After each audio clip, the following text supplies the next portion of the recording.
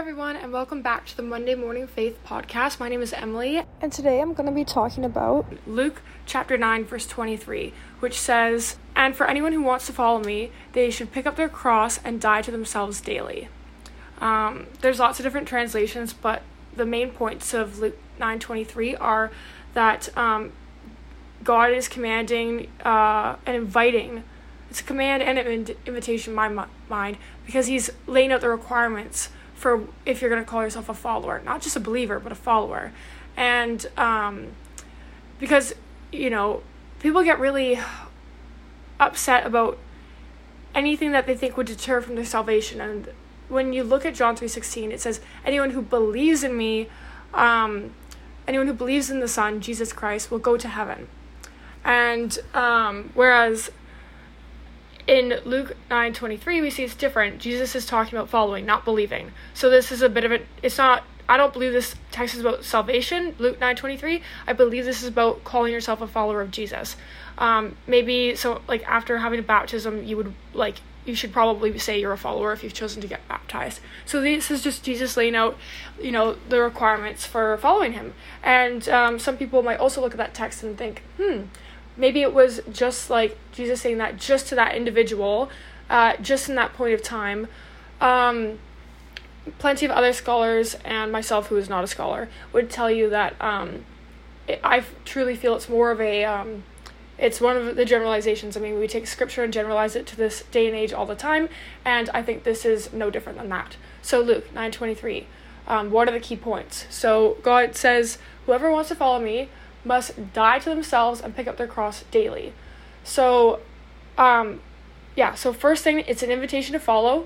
Every single person on earth is invited to follow Jesus. Not everyone has heard the gospel, not everyone has heard.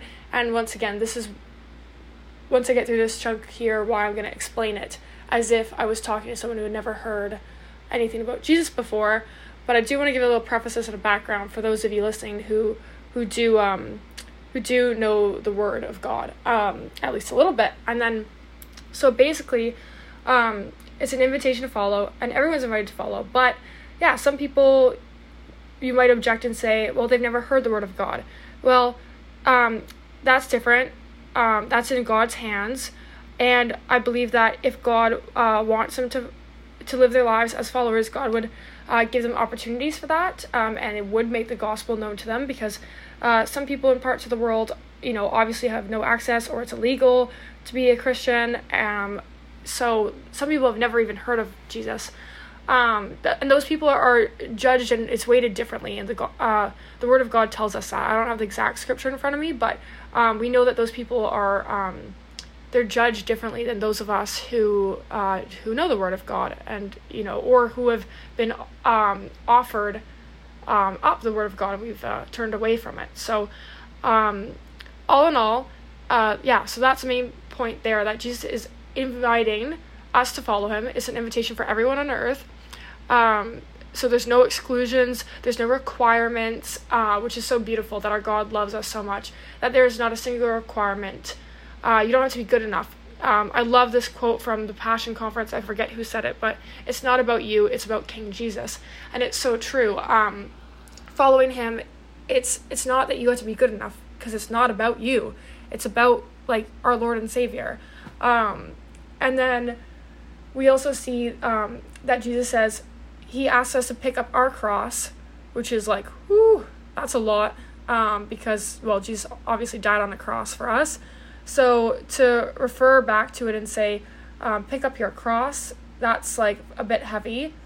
Obviously, it's not a popular message, but some commentary I've read, and my personal belief on that message would be that Jesus' other main point is to pick up the mission, to do what God is telling you to do.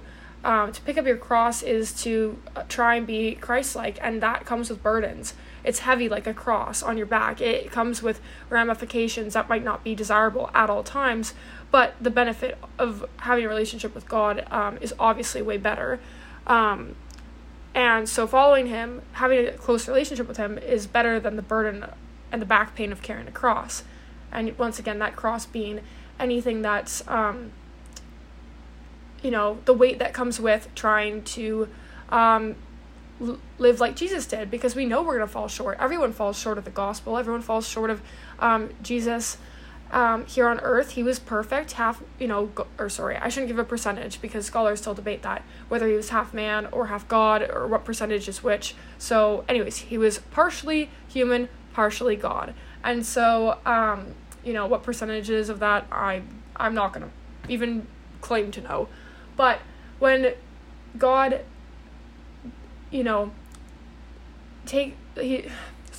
when God basically asks us to take up his cross, it's a burden in a good way, because there's going to be things that come with that.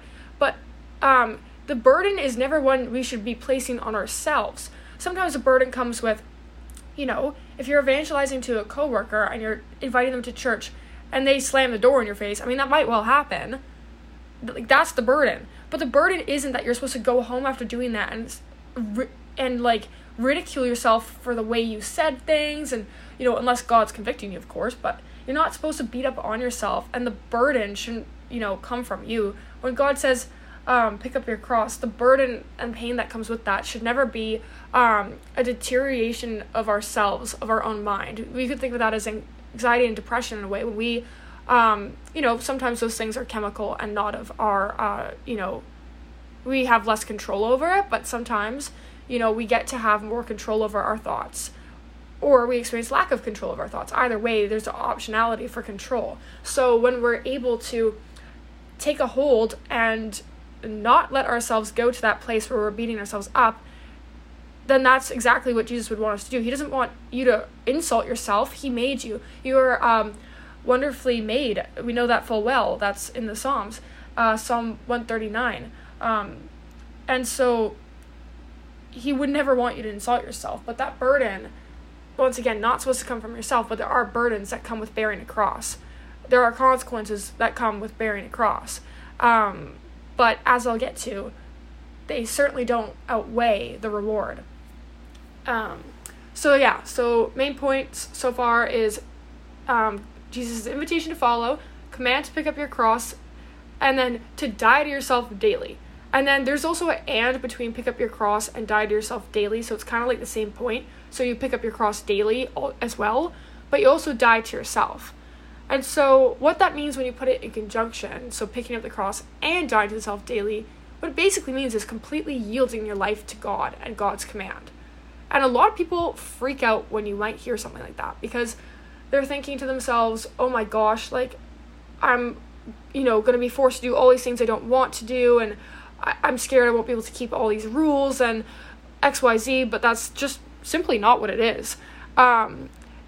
Picking up your cross and dying to yourself daily is when you're at the mall with your friends and you see a homeless man sitting outside, and then you and your friends decide to go to the cafeteria.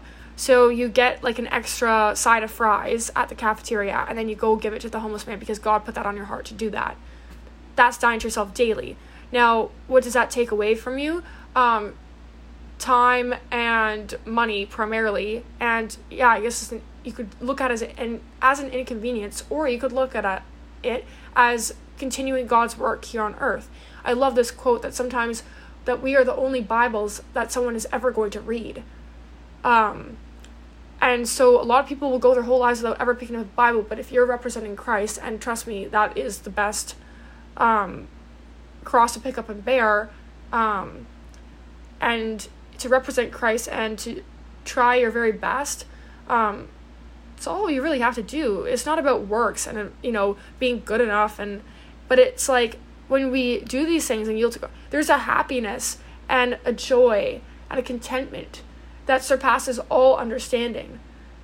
That's why people do those things. It's because it produces a joy that is so deep and so not of this world, not of this dimension. It's only from the Lord himself, the Spirit that resides in all of us.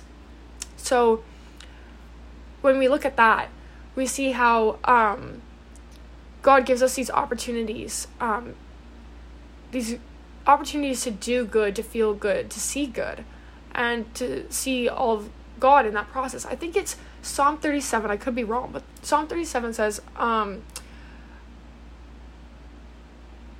take heart. What is it? No, it's be sure of this. I will see the goodness of the Lord in the land of the living. Wait for the Lord, be strong and take heart, and wait for the Lord. Yes, that's what it is.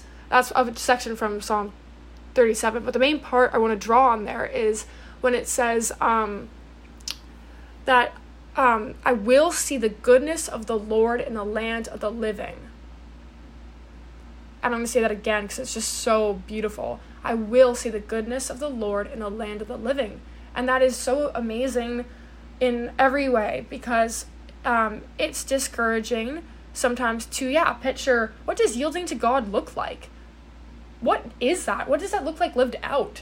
Like, what happens when I don't yield to God? Is he gonna, am I a failure? Am I horrible? Am I evil? Am I cast out from his presence? Am I unsaved? No, you're none of those things. That's not biblical.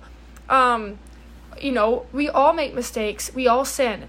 How many times in my life have I thought about picking up another drink, refilling my glass of alcohol, and I know God is saying not to have that another drink, but I choose not to yield to him, and I drink it anyways. And I'm talking about in excess at this point, and so yes, that's sinful. We're called to be sober mind, sober thought. I talk about alcohol a lot on here, but that's because I think it's probably my most relatable sin or idol that I've struggled with for a long time, so I want to be honest about that, and maybe it's a good example for either idols or sins that you personally struggle with in your life, and also to let you know that I'm definitely not perfect, and these are all things I always work at too, and I'm just learning alongside you guys, and so when yielding to God, it looks like trying your best. And I think it's only when you've tried your best that you feel good, you can really walk away feeling good. And sometimes our best is going to fall short. And that's definitely not to make excuses. Because we don't need to, when we say, I'm trying to lose weight, I'm trying to get a job. It's no, you should just say, I'm losing weight, I'm getting a job. Because it's not just that you're trying, you're going to go do it. And sometimes with our sin, we need to talk that way. Some people say, I'm just really trying to quit porn. It's quit porn. Throw your phone under your bed for a week. I don't know. I'm not trying to make light of how insanely difficult and crippling it can be to quit a certain sin or an idol in your life. Once again, to define idol, it means anything that is placed above God that you turn to instead of God in your life. And that can be a boyfriend, it could be porn, it could be a parent, it could be alcohol, drugs, lying, gossiping, literally anything that's, we know to be wrong from the Lord's word, and then we choose to do it anyways. And then we choose to, once again, place it above God and turn to it instead of God. So that's just a quick definition on idolatry. And I know I've defined it before, but I always try and mention it just in case someone's listening for the first time. Or has maybe never heard of that before. And it never helps to have a good reminder, because some people have a lot of shame and guilt, and myself included, when you start talking about idols and sin. But, a deep-seated guilt and shame comes from the enemy to keep us in our sin. It's not from God. That's also a point I've talked about before. So I'll move on. But I'm just saying, yielding to God doesn't look like sitting in a corner in your room crying because you're not good enough. That's quite literally the opposite. It's saying, God, I love you so much. You are above everything else in my life. So what do you want to do with me today? And how can I serve you? What would that look like? And then just praying as well that, God, would you show me exactly who I need to be in this moment? God, would you show me exactly what you'd like me to do in this moment? And sometimes what God's asking you to do in that moment is be silent. And that is my least favorite command from God, because I would feel like you guys would maybe understand that most people who would be comfortable enough to, record a podcast probably like talking enough to do that. And so my least favorite thing to do is probably to be quiet. So when part of yielding to God for me involves being quiet, that is like not my favorite task, not my favorite thing to do. But it's saying, God, who do you need me to be in this moment? And that doesn't, I think people also think that looks like just like this awful suffering, and it doesn't. Like, my mom recently had a word from God saying that he wanted her to just, for lack of a better word, because I don't remember it fully, but just enjoy the view of life and just take this season to rest and just take it all in. And so, it doesn't always look like yielding to God is this awful suffering.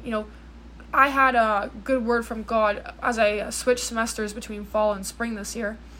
And in the fall, I just, worked myself weary, kind of was keeping up with the whole hustle culture thing of just like how many, and the competition of how many hours do you work a day? Oh, I work X amount of hours a day. Like, I study for X amount of hours a day. And it's just like, this kind of like crazy, like all-consuming thing where it was like, yeah, like I would make time for God in the morning, but then it was like the rest of the day, like there was no room for him to be part of my life because I was overworking myself beyond what God would have ever designed for us.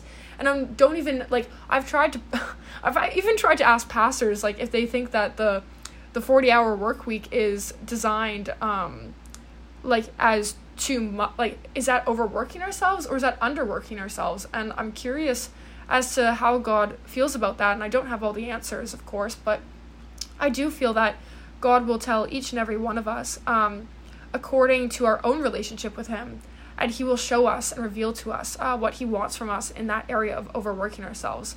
But to get back to my point, the whole thing I was experiencing and that God was showing me was that he didn't want me to, I kept hearing the word haggard woman, and that, like, when I am working, like, 16 hours a day, I'm haggard. I'm not brushing my hair, not brushing my teeth. I know, I'm sorry. But, I'm not making time for friends and family. I'm not, prioritizing my well-being in the sense that it's like, I can't even make time to wash my body. Like, that's not God's calling for us, is to be, and we go through seasons sometimes where, like, yeah, we do have to, like, pedal to the metal for a little bit, but that's, pray about that. If, is that even what God's calling you to do in that season?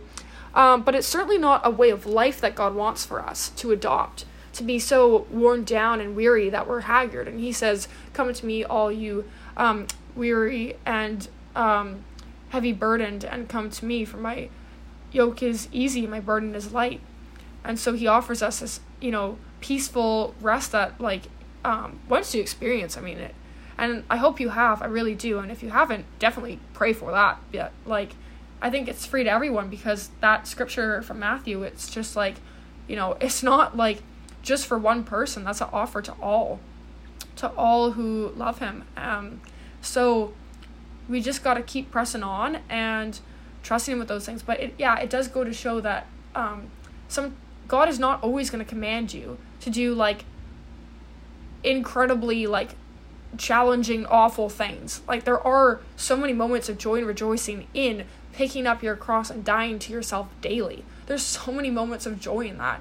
It's not like this, it's a balanced approach is what it is. It's saying that there is going to be suffering in bearing your cross, and dying to yourself daily, but you get to follow Jesus, and as a part of following Jesus is he relieves us, like I just said, from our burdens and our weariness, and so many other promises. I would have to speak for 24 hours if I was to list them all, which I won't, don't worry. But it's like, just the promises he has for us shows us all the ways in which he's there for us. And ultimately, when he asked me to not be like a haggard woman, it was to give me rest. And so now for the first time in my life, I've taken a much more balanced approach. between times of rest and times of work. In fact, I'm probably taking too much rest. So I'm just struggling with balance. I've always struggled with it. But I will look to the Lord with it, and I hope you will too. If balance is something you're struggling with in your life as well, that God would make a way for you to have peace, and construct a timetable that allows you, the peace which only God can bring, and that you would make room and invite Him in as much as you can. I mean, when I said the whole thing about doing schoolwork for 16 hours a day and not being able to invite God in, it's like, that's not saying you can't make time to invite God in that process. You actually can. It's just if you would like to view it as an interruption, or I would rather view it as a break. Cause in a lecture, let's say you're in a 3-hour lecture hall, or you're working an 8-hour shift at work. And it's like, you have to listen, you have to be obedient to your instructor, you have to, focus on the tasks at hand, and remember what you're doing. And that doesn't always leave a lot of room to, have Jesus on your mind. But it's one of those things where it's think about it this way. It's a good news, bad news situation. It's if I get good news where I got an email at work saying, oh, fantastic job on the pitch. Or I get good news in the classroom. Oh, you got a great grade on your exam. It's take that 30 seconds to just say, God, I thank you for your hand in this. God, I thank you for the strength and knowledge and wisdom you gave me that I was able to have that performance. I recognize your hand in the situation, and that all of this doesn't just come from me and my own human strength, but that you give me good gifts, God, and they are from you. Apart from you, God, there is no good thing, says Psalm 16:2, I think. Apart from you, God, there is no good thing. So we can take those 30 seconds and look to Him and praise Him. And, not everyone has always positive experience at work and school. There's difficult moments, coworkers and bosses saying hurtful things, or, you're really frustrated with the content of the class. Not a lot of people, and including myself, would take that second to say, God, just help me with this. Sometimes we react in such a angry and sad and upset way, because it's a human nature, of course. But we have to fight that, because with that comes misery and anger that is deeply seated within us that we ruminate on, which means to feel the effects of and keep thinking about for hours and hours and days and months, and hopefully not, but years and years is possible too. And so it's just if we can take 30 seconds before reacting, once we start to feel an emotion flood in, good or bad, like I'm saying, good news, bad news, if you're if you're getting instruction at school or at work and you feel so out of your element and you're starting to telling yourself negative thoughts about yourself, that you're so stupid and you're not educated enough for this, and etc., and you're telling yourself all these lies, and you start comparing yourself to the other students and coworkers in the room, it's before you even get down that path, and even if you have, it's not too late. Just stop and say, God, I am struggling. I know you can see my heart and my thoughts. And can you just see that your child, your daughter or son, whichever you are, I'm struggling with this. God, as your child, I'm really finding it hard not to beat myself up right now. I'm finding it hard not to compare myself. And God, I just need your help. I need your understanding. Can you help me understand this situation? Would you make known to me the things that I don't understand? And will you guide me through this? And that doesn't just go for that situation where you didn't understand something. That can go for all negative situations, I love this quote that my church said about gentleness. That gentleness is human strength under control. And I'm going to say it again because it's so good, but gentleness is human strength under control. And I just adore that with everything I have, because gentleness is something I've always kind of looked at as something only the shy kids really had. I didn't ever really view myself as gentle, but I'm working on it now, because I'm kind of as humans we have a great strength that is nowhere as great as the Lord's, of course, but we have a strength in us, and we have the propensity to tear down or build up. That's also scriptural. And so when we choose to be gentle, and gentle to ourselves, I know that's a bit of a new agey, like, Pinteresty type thing, but gentleness to ourselves, so once again, I'm admitting that part there is not biblical, being gentle to yourself, although I would think that Jesus would certainly want you to based on other scripture. It's just not said quite like that. Is that, like, we need to keep our strength under control. We have the propensity to tear ourselves down so bad that we are struggling to get back up because we've insulted ourselves and hurt ourselves and beat ourselves up mentally. It's like we need to be gentle unto ourselves. But that goes for the same thing when a coworker, says some awful snide comment or does something backhanded. It's like, or a teacher's being rude, like XYZ. It's just like, we have the propensity to say hurtful things back to them, to do hurtful actions, to not forgive, to hold on to resentment, and, all these things. And it's like, if we just take that opportunity to go to the Lord with it, then he will bring us fruit, I think, out of that. And it's like a growth thing. It's like, a well-watered garden. It's like God's giving us the water, and it's going to produce some fruit, because when you turn to him in those moments, it's not always going to be, like, sometimes, and I think the more you do it, the more it'll become like the magical cure, and you're just like, wow, I've been living my life for this long, and all I have to do is catch myself starting to be upset, and I can just intervene, and I can do that myself, and I can just make that one step, and if I make that one step, God will meet me there. But we have to take that step more often than not, because yes, God can do whatever he wants, don't get me wrong. He could, make you feel better without you asking him to. I'm sure he does it all the time. But if we're not feeling good and we just recognize it, quickly jump on it, and we say, God, can you just meet me here? God will always meet us. He hears all of our prayers, and he's our rescuer, our deliverer, our fortress, our shield, and all those terms just mean, he's there with us. That's what Emmanuel means. He's with us. And that means there's nothing we can do to separate ourselves from him. But we have to invite him in. That's our part. Our part is saying, God, I know you're always with me, but instead of ignoring you and trying to do this on my own, trying to feel better on my own by thinking all these angry thoughts, which feel a little cathartic and gives me some release, and it makes me feel good temporarily when I'm venting about it to my family or my coworkers, or my boyfriend, but rather I'm going to trust you with it. Rather, I'm going to turn to you with it. God, I give you this. I lay it at the cross. I lay it at the altar. God, this is yours. And, inviting him in will always prevail, because his strength is bigger than anything we could ever imagine. Slightly, that tangent was off track, I'll be honest. But anyways, getting back to Luke 9:23, dying to ourselves daily. Basically, other translations say, like, forgoing your own, like, desires type thing. And that gets back to my example with the girl at the mall going to the food court with her friends and then choosing to get something for the homeless man outside. I've never done that, actually, and as I'm saying this, I really wish I have, because I've had, like, hundreds and thousands of opportunities to do that. And imagine how much I could change someone's life by doing that.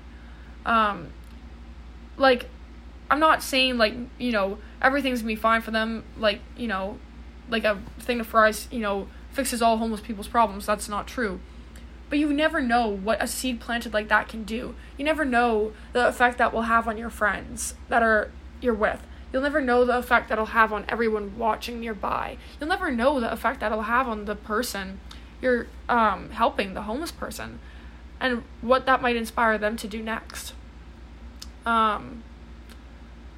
Because those are, like, the origin stories of those, stories we hear where it's like, wow, that amazing thing happened, all because someone did something so small. It's like, yeah, that's God for you. He uses us, but he can't use us if we're not willing to be used. So, like I was saying earlier, now I'm gonna tie it in. It's like, you have to invite him in, because you can pick up the cross and you can walk around with it all day long, but if you're not dying to yourself, if you're not saying, God, have your way, have your will, I forgo my own. And saying, God, I submit, what would you like me to do today? Like I said earlier, who can I be in this moment? Who would you like me to be in this moment? What would you like me to do? What would you like me to say? Where would you like me to go? What's got my name on it, God? What have you prepared for me? What gifts, what talents, what treasures have you given me to help me through this moment? Have you given me the gift of evangelism? Have you given me the gift of hospitality? Have you given me the gift of what's the one? Anyways, yeah, there's just so many gifts that God gives us, and they don't always have to be, the big fancy gifts, like speaking in tongues has got a lot of attention these last days, last few years in the media, for sure, but the last few decades, you could even say, but ultimately, God gives each of us gifts. Sometimes it's the gift of faith, the gift of healing, the gift of grace. We try to measure them, big and great alike, and even Paul says desire the greater gifts when he's talking about prophecy, which is like, you could say it's like having a word for someone, or not predicting the future, but like sort of like that.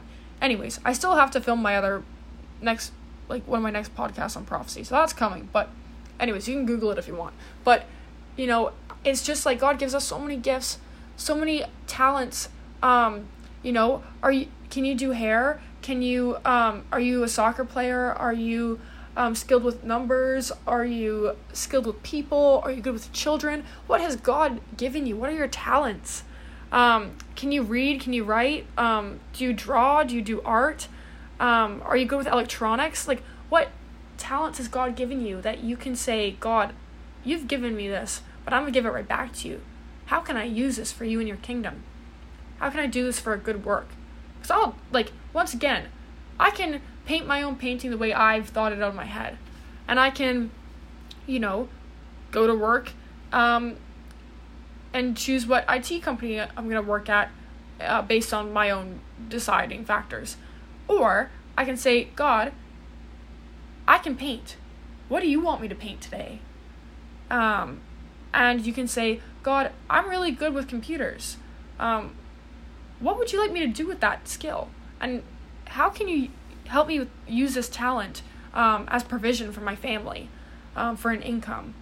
We got to yield the talents too, and you have talents. If you don't think you have talents, God is telling you that you have talents, and He's willing to reveal them to you. All you have to do is ask.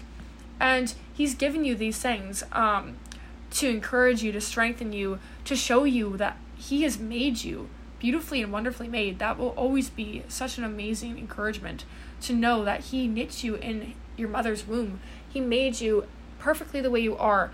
He gave you that height for basketball. He gave you that brain for algorithms. It's like, He wants you to know that you have talent. Everyone's got talent. And if you haven't found yours yet, like I said, pray over that. Ask other people to pray over that. Even ask other people, do you think I have any talents? And just explore it. Maybe it's even just an eye for color. People don't realize how, many little things we dismiss about ourselves, but it's like, God made you that way. Do you understand the power of, here, I'm going to take that example. It is such a little thing. Let's say you're someone who's good with color. Let's say a woman who has suffered years of an injury, and as a result, she has put on so much weight that she beats herself up every day, feels worthless, and just hates the way she looks, and has had the lowest self-esteem over this, and it has haunted her and taunted her for so long. And you're working in a boutique, and you happen to have a vision for color, and God has happened to give you that gift. And you're able to put an outfit together that complements her body shape and makes her feel so beautiful. Do you not understand what a gift that is? What a gift it is to lift someone up like that? To show them their inner beauty? To show them their outer beauty that God has given them? It's like, and all that is someone having a gift with color. Like that example. And, so don't dismiss the small things you're good at. But rather, like I said, die to yourself daily. Say, God, not me, but you. Show me how not me, but you can use this. God, let me use what you've given me for good. And for the good of your people. So all in all, that's an overview of Luke chapter 9, verse 23. I think this verse is really important to the call that Jesus has for us, for each of us, and not just to believe, but to really follow in depth. And I hope we got a good look at it today, and the point where it wouldn't be scary, that call, but it would be excitement and a joy to have such a beautiful invitation. And yes, it carries weight, just like the cross does, but there's also a joy in the following. And so I hope that inspires you guys to look at this with a new refreshed perspective, and I hope you guys have a fantastic rest of your day. I'll see you guys next time.